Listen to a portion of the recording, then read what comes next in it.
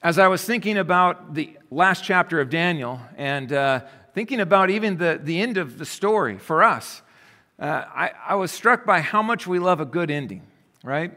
And what has happened to Hollywood the last 10, 15 years? You guys get it? I mean, what happened to a good ending? Why has Hollywood kind of given up on the idea of, and they lived happily ever after? Don't you just love that when it ends on a, yes, that's right, the conflict has been finished. The man comes to rescue the damsel in distress, and they ride off together on a white horse into the sunset, and they live happily ever after. Why do we love a good ending? What is it about the happily ever after that strikes a chord for us? Well, I purport to tell you that it's actually pointing to the greatest story ever told. And it's a story, my friends, of which we are a part. We are in this story. And let me tell you how it ends. It ends with this, and they lived happily ever after. That's the reason we love it. It's written on our hearts. We're in this story. And my friends, because of Jesus, it is indeed how the story ends for us. Amazingly, we're going to see in Daniel chapter 12, it's how the book of Daniel ends as well. And I want to walk through together with you these verses. Happily ever after is the sermon title. I will say this, it doesn't start that way. It ends that way. But until that day comes, my goodness, there is war and rumors of wars and conflict and great distress and turmoil. That's where we begin in verse 1. 1a is what I'm calling unprecedented turmoil. We see what's happening even right now in Israel, and yet we know that there are years to come that will make what they're experiencing now pale in comparison. Far, far worse is yet to come. This is where we pick up the angel, this warrior angel, intimidating and huge, has been telling Daniel the vision of prophecy as it relates to not only the history that we covered last week, but also the end of days after the Antichrist is defeated. And here's the finishing verses of that. He says to Daniel, "At that time shall arise Michael, the great prince who has charge of your people. And there shall be a time of trouble, such as never has been since there was a nation till that time." So you think when God told Abraham, "I choose you and I am going to make you into a nation." Since that took place, there is a suffering ordained by God for His chosen people, Israel, that has never reached such turmoil, such trouble as is coming at the very end.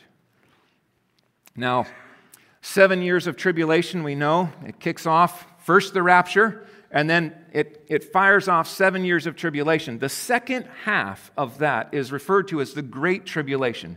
It's the final 3.5 years before the return of Christ and the putting down of the Antichrist. Let me just read, for those who went through our Revelation study a few years ago, you remember this just incredible wave after wave after wave of destruction. This is what John MacArthur said of those days. It's a great summary. From Revelation 6 through Revelation 19, you have the details of that period of time, that great tribulation, the last 3.5 years of Daniel's 70th week. There's war, famine, 25% of the world is killed.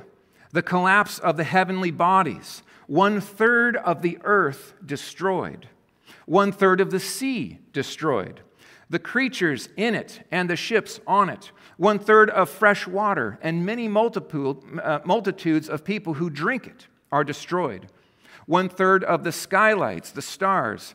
The release of hell's demons to overrun the earth. Now what we've got to appreciate here is there is a casting by Michael of Satan and his host out of heaven down to the earth for the final days. And that turning loose is unbelievable horror and attack focused on The people of God who carry the name of Christ and the Jews who at this point are experiencing massive revival that's taking place all around the world. Loads of people are coming to Christ and targeted by Satan and his demons and being slain day after day. The slaughtering of the beast and the false prophet consummates their evil. Vile ministry goes on during that time. Body sores all over men. Everyone who is on the sea and all living creatures in the sea are killed. Now just imagine what that would be like. Think of the stench of all the fish and all of the creatures in the sea dead. All fresh water will be polluted. Scorching sunlight will burn people to death. Darkness will cover the earth. Pain, sores, more demons. It just goes like that from Revelation 6 all the way through Revelation 19. That's what comes upon the earth in general, but in addition to that, God allows the Antichrist to oppress Israel in a final act of purging. It's an incredible time of suffering, and that's in addition to all the stuff that God is directly involved with. He is overseeing all of this judgment and tribulation, but Satan is released within that to do horrible things. Evil reaches its apex. The whole course of the world and all of its history have been outlined in Scripture to move toward a Holocaust that no one in history has ever perceived before. You think of the dark days of Hitler. That is but a foreshadowing of the kind of murderous Holocaust that is going to unfold in the final 3.5 years as we know it on this earth. This is a time ordained, spoken of, and this is what I think the angel is directing Daniel to be aware of. It's coming. It gets way, way worse before it gets better. It says, though, at that time, Michael, the great prince of God's people, will arise. And there's a special work that he is used to accomplish, a work of deliverance and protection. Okay? So one of the questions we ask is how does that look? What does it look like? Well, the second half of verse 1, predestined triumph. So unprecedented trouble and turmoil. And the second half then is predestined triumph. But at that time your people shall be delivered, everyone whose name shall be found written in the book. Now, let's take the second half of this first. What is this book? What is it? Who are these people who have their names written in the book? Note this, it's not just a generic thing. This isn't just a net thrown over just randomly. These are people, individuals with their actual names written in this book. What is this book? Well, it is the Lamb's book of life, and the names recorded in this book are the elect of God. Now, if election is something new to you, that's actually quite common. Even in this county, believe it or not, there are many churches that will completely avoid this topic because they don't want to be divisive, and it's a hard doctrine to understand, and so they'll minimize it, they'll try to explain it away, or they'll avoid it altogether. I've talked to many folks who've come to our church, and they're like, I've never heard the doctrine of election preached. Friends, it is all over the Bible. It is in the Old Testament, and it is all through the New Testament. Here is one glimpse into the electing work of God as it relates to the book of life, or the Lamb's book of life. A few other cross-references on this. If anyone's name is not found written in the book of life, he was thrown into the lake of fire. That's at the end of time, right? So those who are not written in the book of life have a certain and established future in hell, in the lake of fire. That is where all of us should be. Just let's be clear, right?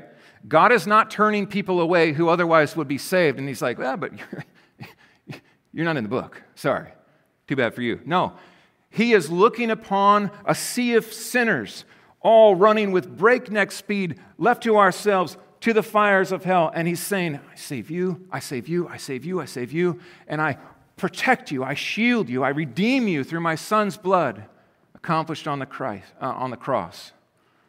Revelation 21, 26, and 27, they, that is, believers who are saved by Christ, will bring into it the glory and honor of the nations. But nothing unclean will ever enter it, nor anyone who does what is detestable or false, but only those who are written in the Lamb's book of life. Speaking about heaven, right? And the new heavens and the new earth, the new Jerusalem. So the question then is when did the Father choose those whom He would save?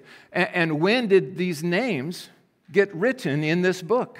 When did this take place? A lot of times people are like, well, God looks and He sees what we're going to do, or he kind of makes a way and then He sees, oh, that person saved themselves, I'll write their name in the book. No, that's not how it goes. Look at these verses.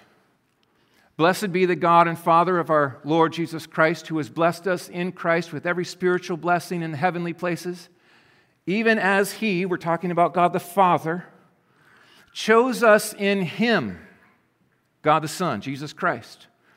When did He choose? Before the foundation of the world. That's amazing. He chose before the words, let there be light, were spoken. He had already chosen to redeem sinners and rebels like us through faith in His Son, that we should be holy and blameless before Him. What is His aim point in election? Purity, holiness, redemption. In love, He assigned the destiny of adoption, right? He predestined. He assigned our destiny beforehand, before the foundations of the world. He assigned our destiny, that is, that we would be adopted as sons and daughters through Jesus Christ according to the purpose of His will. This is His glory set on display. So who chose? The Father chose. How did He accomplish it? Through the Son. How is the gospel applied to sinners? Through the Spirit. It is a Trinitarian wonder of salvation. Revelation 13:8, also it, that is the Antichrist, the beast, was allowed to make war on the saints and conquer them, and authority was given it over every tribe and people and language and nation, and all who dwell on the earth will worship it. That is, everyone whose name has not been written, note the time here, before the foundation of the world, in the book of life of the Lamb who was slain. Who did Jesus die to save specifically? His blood atoning for? That is all who believe. Who is the all who will believe? That is the elect, the chosen of God, whose names have been written from eternity past in the Lamb's book of life. That is the Lamb who was slain. Only a God who is outside of time can pen a book to save sinners who don't exist through a Savior who is yet to be sent to pay for the actual sins of these sinners whose names are written in this book. This is our God. This is a great salvation He brings to all who believe. All who believe. What an amazing book it is. What kind of deliverance is given to these whose names are in this book? Well, two kinds of deliverance are in view at the end of the 7 years of tribulation. Okay, two different kinds of deliverance. One is pretty incredible. There are 144,000 of Israel, 12,000 from each tribe. These are recorded in Revelation chapter 7, who are saved by faith in Christ, powerfully, supernaturally, sovereignly saved, and they are sealed, it says. That is, given a special protection from the Antichrist in the turmoil of the times, and they are, as it were, kind of a first fruits of Israel of salvation. And what do? Well, they are the witness, because guess what? The church is gone. We have been raptured. So the witness of the gospel to the ends of the earth in post-rapture tribulation days are saved Jews who have come to faith in Jesus Christ as Messiah. And guess what? You'll have to read it. I don't have time this morning. Read Revelation chapter 7 and note how many are saved through their witness. I'm not just talking the nation of Israel. I am talking some from every nation, tribe, and tongue. All around the world they go to shine bright in dark times and hold out hope to rebels and sinners the world over. That is one kind of deliverance. And I think these are brought through safely to the end, such as that they survive the tribulation in their bodies. They are alive physically all the way to the end to enter then into the 1,000-year reign physically alive. There will be some Gentiles as well who, as they walk with Christ, enter in as well. So some are entering into the 1,000-year reign in their physical bodies, but probably most are killed during these times. It's a different kind of deliverance that's in view for those who die. Let's go there. Everlasting joy or everlasting fire. Everlasting joy or everlasting fire. Verse 2. Many of those who sleep in the dust of the earth shall awake, some to everlasting life, and some to shame and everlasting contempt. Now, this is amazing. This speaks of a future resurrection that is to come. Not to be confused with rapture. This is, at the return of Christ, there are graves broken open and tribulation saints who died in this 7-year just horrible reign of terror. They are raised to life. Believers, that is. Okay? Now, what Daniel can't see as the angel confers this message to him is that between the first part of verse 2 and the last part of verse 2 is 1,000 years. Okay? This is that prophetic mountain peak experience. We know from Revelation that there is a two different resurrections in view. One is the raising of tribulation saints, believers, and another, after 1,000 years, is the raising of all unbelievers to stand before the great white throne. Let me lay this out for you so you can see the sequence. I got to tell you this. I have never been more convinced of a pre-tribulation rapture and a premillennial reign of Christ followed by a great white throne judgment. These things are clear. All the more clear, even in the book of Daniel. So a prophetic overview of what we see in Scripture coming our way. We are currently part of the story in the church age. That will be finished, culminated in a rapture of God's people, the church. That is all who believe, whether they be Jews, whether they be Gentiles. Everyone who names the name of Christ will be taken up, raptured. And that also includes those who have died in faith. After that, 7 years of tribulation, at the end of that, the Lord Jesus Christ returns, and there is a resurrection that takes place right there of believers.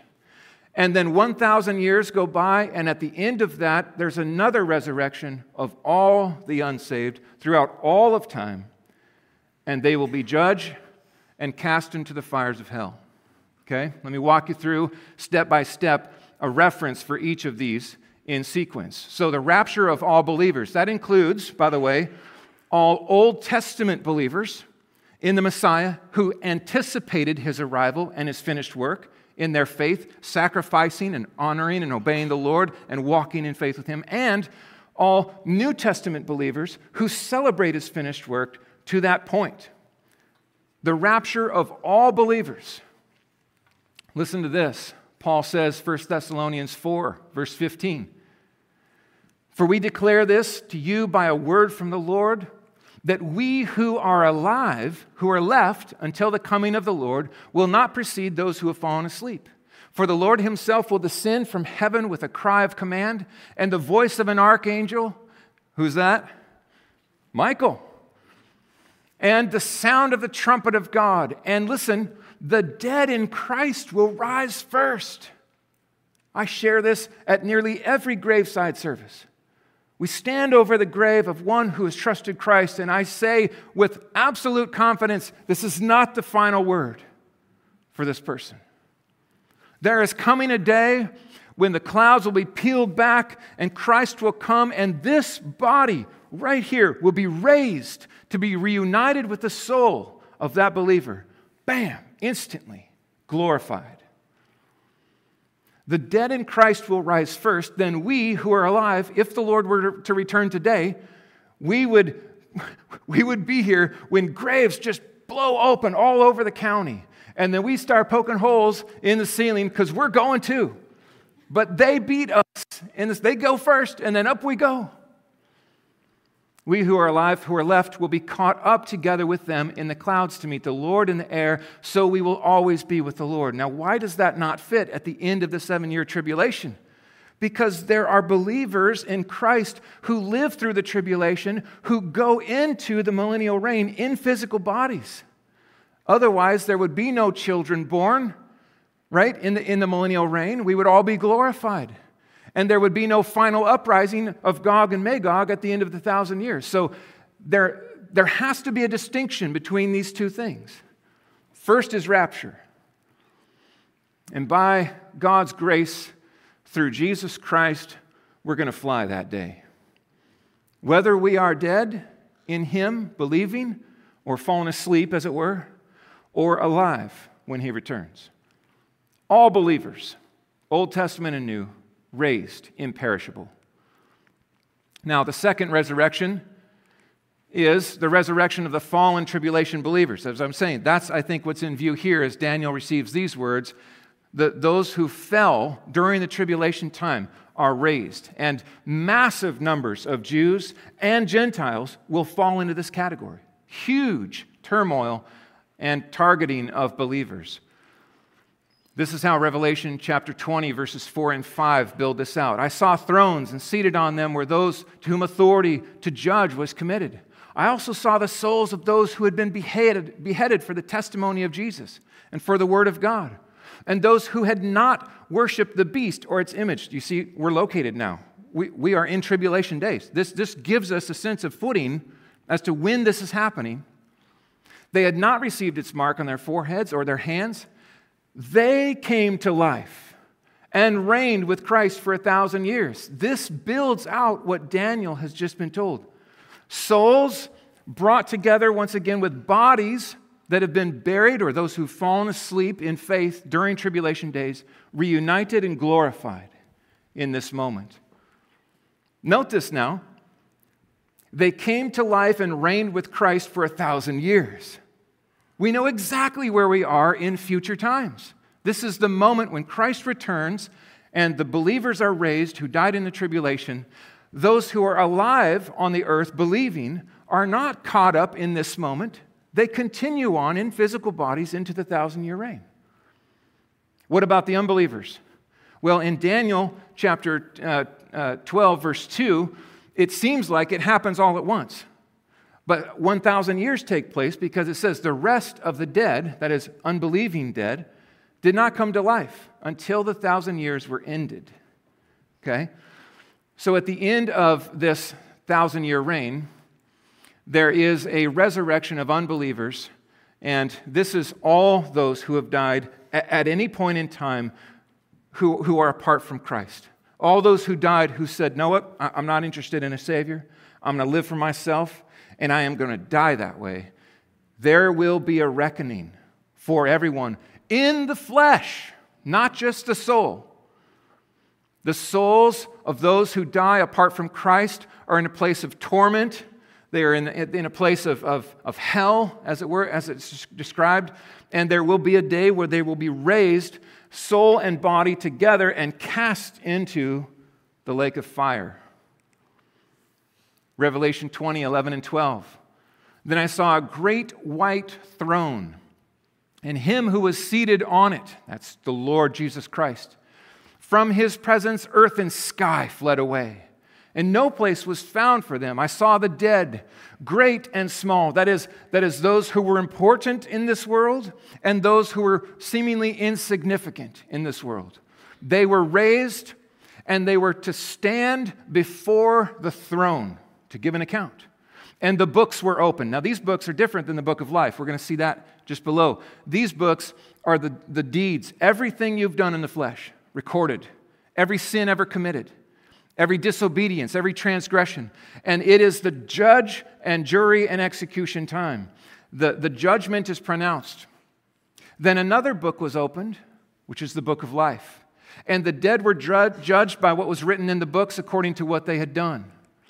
And the sea gave up the dead and all that were in it. Death and Hades, that is, those who were currently in hell, it gave up the dead and those who were in them, and they were judged, each one according to what they had done. Then death and Hades were thrown into the lake of fire. This is the second death, the lake of fire. If anyone's name was not found written in the book of life, he was thrown into the lake of fire. Now, there are some who try to stay away from hellfire and brimstone, as if somehow it's loving to avoid these topics. Friends, that is not loving. It's not loving. If you are not warning people that you know and love and care about of the future fires of hell, it won't end. Then speak up. Be bold in love. Point out how real this is. Oh, how easy it is to live in this life and be like, oh, whatever, all that stuff. I'm not even going to think about it. No, you need to think about it.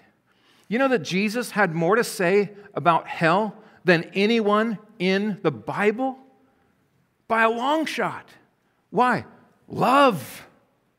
Love. Everlasting life or everlasting punishment. I had a guy about a month and a half ago catch me after church and really beat me up, and he's telling me that hell was not forever. He was an annihilationist. He didn't believe that a good God could punish sinners in hell forever. And you know, I get the idea is, well, God is loving and kind and gracious. Yes, He is. He's also just and infinitely so. And He's a God of wrath upon all who rebel against Him. And I just kept going back to verse after verse, and he's like, no, it can't be. It is. It is. It's everlasting. Look at Daniel chapter 12. Look at the words in these verses. Everlasting life or everlasting shame and contempt. Those who are wise will shine like the brightness of the sun, verse 3, of the sky above, and those who turn many to righteousness like stars, how long? Forever and ever. One of the things you've got to understand is these words are the same. It's describing heaven and hell. So if you say, well, hell can't be forever, you have to say, neither can heaven. And there is absolutely nothing in the Bible that says either. They are everlasting. Oh, this is good motivation, friends. This is a future for all who believe. You know, we are evangelical Christians. It means we care about those who are lost. We evangelize. We speak the words of the gospel to those, even those who don't want to hear it, because we care. And it says the future for those who do so will be to shine like stars forever. This is motivation for evangelism and missions. What about for those who are raised to go to fire? Jesus said this in Matthew 25, these will go away into, how long? Eternal punishment. It means it doesn't end. It lasts forever. And it's what? It's active. It's not just, don't fall for this thing. Oh, we're just over somewhere in the dark, isolated and far away from God. That's not even near as bad as it is. It's far worse than that. The lake of fire is the presence of God in all the ways you would long for Him not to be present. In wrath and justice, in retribution, in fury, it says. Yes, you'll be separated from Him in all the ways you wish He would be present. If your eye causes you to sin, Jesus lovingly says, tear it out. It's better for you to enter the kingdom of God with one eye than with two eyes to be thrown in hell. Okay, now He's not talking about mutilation. He's talking about go to war with sin. Go to war with sin. Because hell is the place where the worm does not die. That is torment. Like you're being eaten by worms forever. And the fire is not quenched. It never goes out. Like you're burning in the flesh. This isn't just soul stuff. This is physical pain and agony forever. That's Jesus talking. Don't play light with eternal judgment. It is not loving, nor is it kind. We warn because we care, and we speak faithfully because the word is clear. I tried to tell the man that he was wrong. Hell is indeed forever. He wouldn't hear it. And I told him, well, I don't think this is the church you're going to enjoy then. Because the Bible is going to be preached. This word is clear. Even in Daniel, it's clear. But you, Daniel, the angel says in verse 4, shut up or seal up this book, preserve it, keep it. It's important that this book be taken care and brought forward until the time of the end. And then he says this, many shall run to and fro, and knowledge shall increase. Now, these are kind of cryptic words. Like, what does that mean? How do we understand this? The best of my understanding, this is what he's saying. There is a special role for the book of Daniel that is coming. God has ordained His Word. He preserves His Word, and He did so in this case through the pen of Daniel, who inscribed these things and preserved them such that when the church is taken out, raptured up, and the witness is gone, people are going to freak out. What's going on? What do we do? Where do we turn? And they will look to the book of Daniel, and they will look to the book of Revelation, and they will read Matthew 24, and they will stand in awe of the absolutely precise prophetic predictions being fulfilled in their time. And God will use those books in those days powerfully to bring about redemption. Matthew 24, a sermon like this cannot go without a passage from Matthew 24. Here's some verses from Matthew 24 as Jesus talks about these times we're studying today. Jesus answered them and said, see to it that no one leads you astray, for many will come in my name, saying, I am the Messiah, I'm the Christ. And they will lead many astray. And you will hear of wars and rumors of wars. Right? Turn on the news. See to it that you are not alarmed. Don't be alarmed, Christians. Don't be alarmed. For this must take place, but the end is not yet. We're not there yet. Nation will rise against nation, kingdom against kingdom. There will be famines and earthquakes in various places. All these are but the beginning. It's just beginning, the birth pains.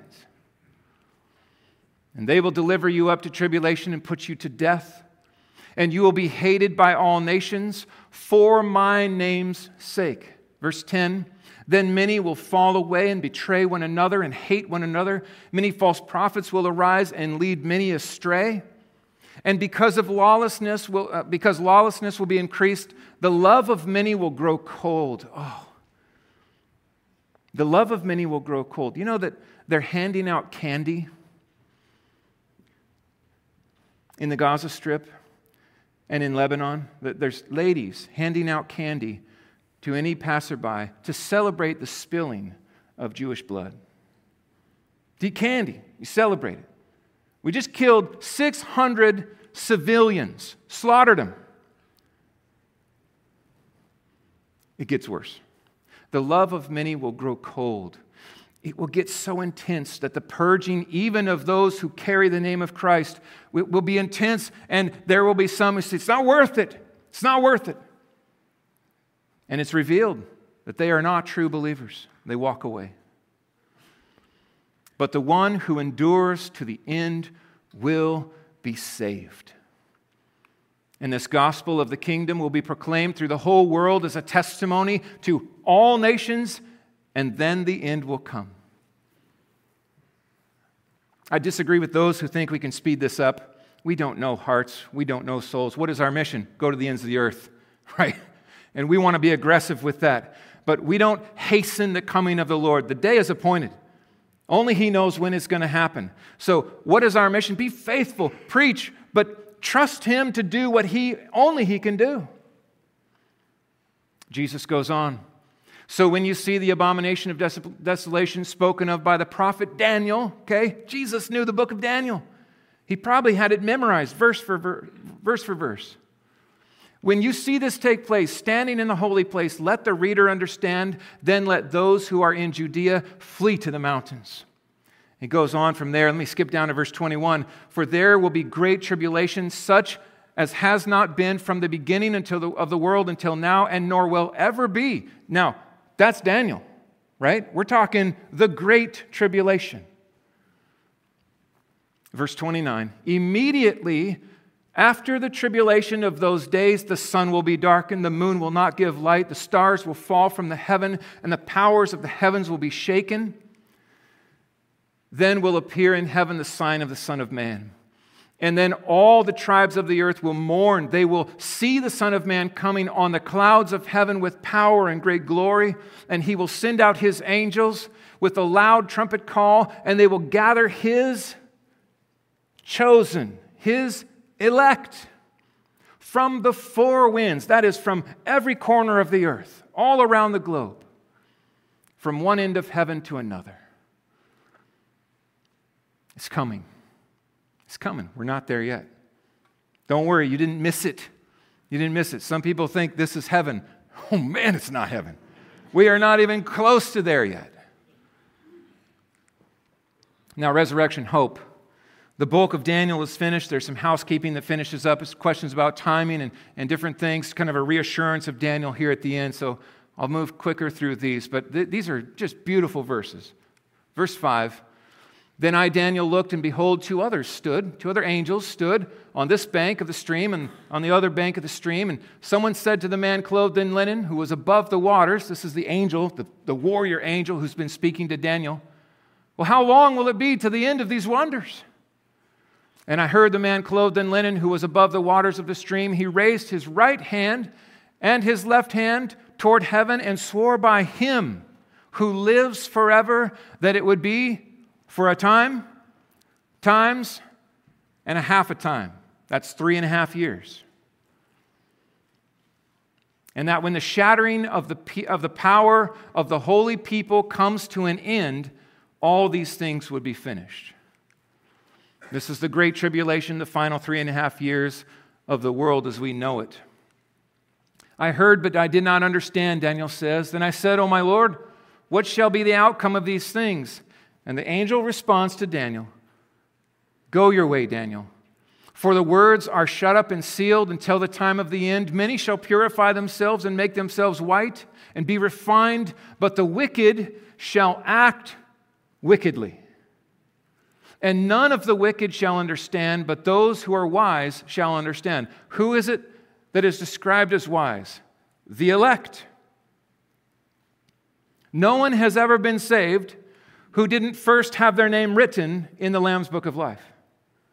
And no one will ever be saved whose name is not found written before the foundations in the Lamb's Book of Life. So the contrast here between the wise and the wicked. Now this is not, don't miss this. This is not a contrast of somehow smarter people are saved and the other. No, it's not intelligence that's in view. It is those who are wise unto salvation by faith in Jesus Christ alone. Period. The wicked are going to continue in wickedness, and as these things unfold, they are going to grind their teeth and lean all the more into wickedness. But those that God has chosen will turn in repentance and be refined through the purging of trial, and they will run to Jesus and lay their lives down if need be to hold fast to Him. And from that time, the regular burnt offering is taken away, and the abomination that makes desolate is set up. There shall be 1,290 days. That's 3.5 years. Blessed is he who waits and arrives at 1335 days. And all of a sudden we're like, what? What is that? Good question. There's a 45-day gap, it seems, between the return of Christ, the finishing of the 3.5-year tribulation, and the inauguration or the start of the 1,000-year reign. So 45 days of patience and trust and confidence in Christ and a special blessing that is there. I don't know what else to say beyond that. There's a lot of mystery in these words. We reach the edge of Revelation. And then the final verse of Daniel, this is beautiful. Listen to the love, the care, the ministration of this angel to Daniel. He says to Daniel, "But go your way till the end, and you shall rest and shall stand in your allotted place at the end of days." What a great word. It's as if he says to Daniel, persevere in faith, Daniel. Don't give up. Now, Daniel at this point is in his mid-80s to 90. He might even be 90 years old at this point. Though you die, Daniel, you will rise. You will rise in the flesh with your body. This perishable body will put on the imperishable. This mortal will put on immortality, and you will stand in the land that has been promised, and you will live happily ever after. We're going to be there with him. We're going to walk this earth remade for wonder forever with a man who walked by faith in Christ. Response this morning. I love Romans 10. Romans 10 helps us understand that though this has such a Jewish emphasis in Daniel, it is not only the Jews that are in view. Listen to Romans 10. Everyone who believes in him, that is Jesus, the Messiah, will not be put to shame. Everyone who believes. There is no distinction between Jew and Greek in this matter. Now, does that mean that there is no Jew or Greek? No, that's not what he's saying. He's saying there's no distinction. There's not one way for the Jews and another way for the Gentiles. There is one Savior of one people of God. For the same Lord is Lord of all, and he bestows his riches on all who call upon him. For everyone who calls on the name of the Lord will be saved. Everyone who calls. Who are those who call? They are those whose names have been written before time. What an amazing promise. Happily ever after or hell ever after. This is the difference, friends. It's stark and it's clear. And my call to you today is, where do you stand with this Savior? Where do you stand with this Messiah? Because heaven or hell, that's what's on the line. I'm not just talking this short life. Yes, life in this world through Christ is incredible. It's a treasure beyond treasures. But this life is short.